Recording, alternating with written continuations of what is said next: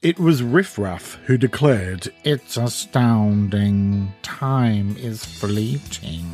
And that evil handyman was onto something. Time goes by so fast, and we spend much of our time ruminating over yesterday's mistakes or worrying about tomorrow's stress. But we forget the most important fact of life. We live here, now, and only this moment exists for certain.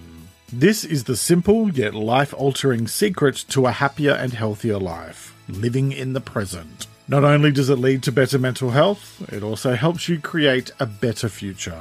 And today I'm talking about how to do that. So let's talk. Hi, I'm Jeremy Godwin. I'm a writer and mental health counsellor, and I spend a lot of time working with people on how to focus more on the present instead of allowing themselves to be distracted by the past or the future.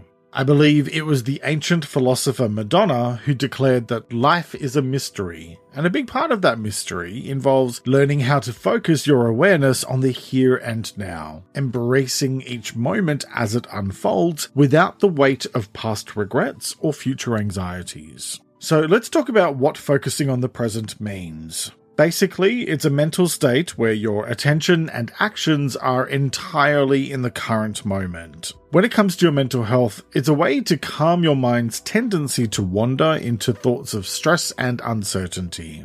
It's about really appreciating the current while subtly sowing seeds for a more fulfilling future. Which leads to why focusing on the present matters. And it matters because it helps to root you in reality, providing a stable foundation from which to approach life's challenges. It's transformative. By focusing your thoughts on the present, you reduce the power of past traumas and future worries, paving the way for a more resilient and adaptable mindset. So now let's talk through 5 easy ways to be present. Tip 1. Learn to savor small pleasures. Life is made up of a series of mostly small moments, yet we tend not to pay too much attention to them, which is a shame, because that means we're not paying attention to life. Start to notice and appreciate the small joys in your daily life more, like a warm cup of tea or coffee, a nice sunny day, or a pleasant conversation with someone. This awareness of little details helps to keep your mind focused on the present. Tip 2. Set intentions for your day. Many of us just jump into action in the morning when we tumble out of bed and stumble to the kitchen, just like Dolly Parton in her song 9 to 5, although it's more like 8 to 6 these days, am I right? Instead, take a few minutes each morning to set your intentions for the day.